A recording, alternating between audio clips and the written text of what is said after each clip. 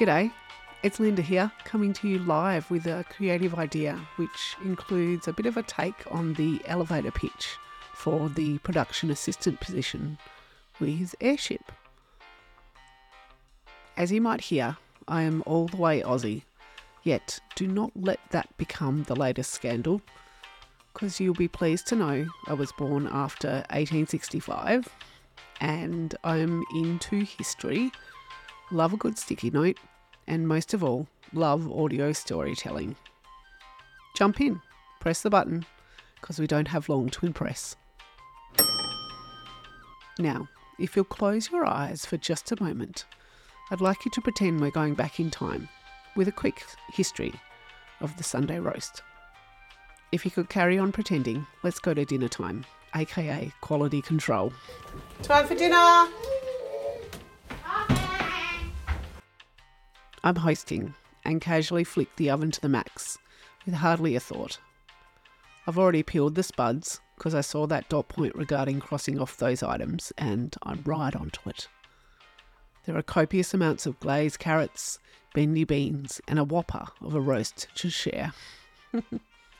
Meanwhile, our friends and teammates are alongside in their own kitchens doing the same. We would spend every Sunday lunchtime and then in the afternoon together as a big family. And I think that that's probably one of my very favorite memories is just watching my nanny prepare everything. She's the one that taught me how to cook. Wait, hang on. Aren't we talking about history? Here's me taking a bit of an innovative risk in this application. Now, in a stereotypical manner, perhaps history can be somewhat flavourless and boring. So why am I talking about a roast? Is there more here than just meat in the oven? Yet, as I flicked that oven switch and all of a sudden invited you to the table, there is a certain appreciation of a working oven, fridge, light bulb and hot water. An appreciation and fascination that oozes from my soul. Oh, and mate, thank God for that dishwasher.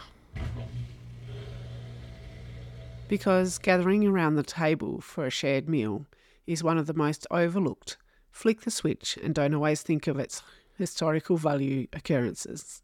And, like the almost forgotten history, sometimes we forget the power of a Sunday roast, the memories embedded into our nostalgia that engages all of our senses and leaves its own legacy. Think about it. We've been flicking oven switches for decades upon decades in millions and thousands of homes each and every day. I learned to cook in both of my grandma's kitchens. I literally learned to cook at their apron strings on one of those metal old-fashioned stools. There's been a massive evolution in oven technology alone, far from the caves and roasting over campfire days once upon a time. If we cast way, way back and go to the tech of the internet for a bit of research, the first cast iron stove was manufactured in Massachusetts in 1642. 100 years later, Ben Franklin gets a good old mention for his metal-lined fireplace in 1742. Isaac Orr added burning coal around 1833, and by the 1850s, the stove was a fixture of middle-class homes. Around 1907, the first full line of heating and cooking devices came into play, and 1911 saw the first sealed fridge. 1913, electrical dishwashers appeared. As time progressed, the rise of consumerist culture and need for speed and conveniences in the kitchen saw a significant shift in how tech progressed. No need for the bride to feel tragic. The rest is push-button magic. So whether you bake or broil or stew, the Frigidaire kitchen does it all for you. Don't have to be chained to the stove all day.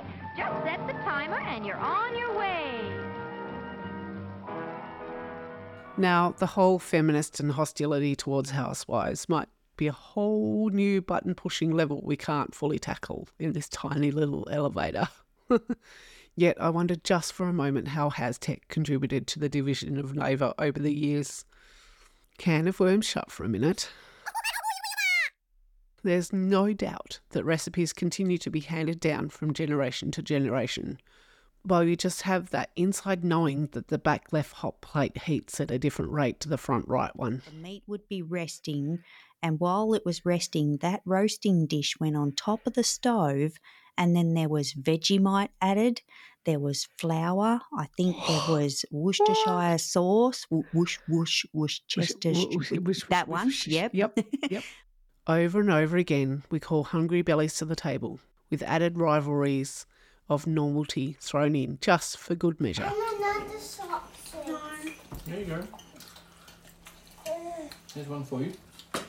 Alienware's cheapest laptop is £2 grand. Even my own mum is passing down her memories that are etched into her mind. We were so late that Mum had put the Sunday roast in the freezer by the time we got there. Are you intrigued? Did the Sunday roast wrap its arms around you? Yep, me too.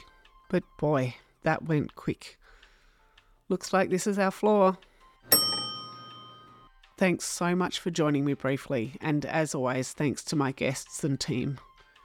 I've had loads of fun putting this all together, and can't wait to see you again as we press more elevator buttons and even get to explore the engineering and history of the microwave. I hope to see you soon.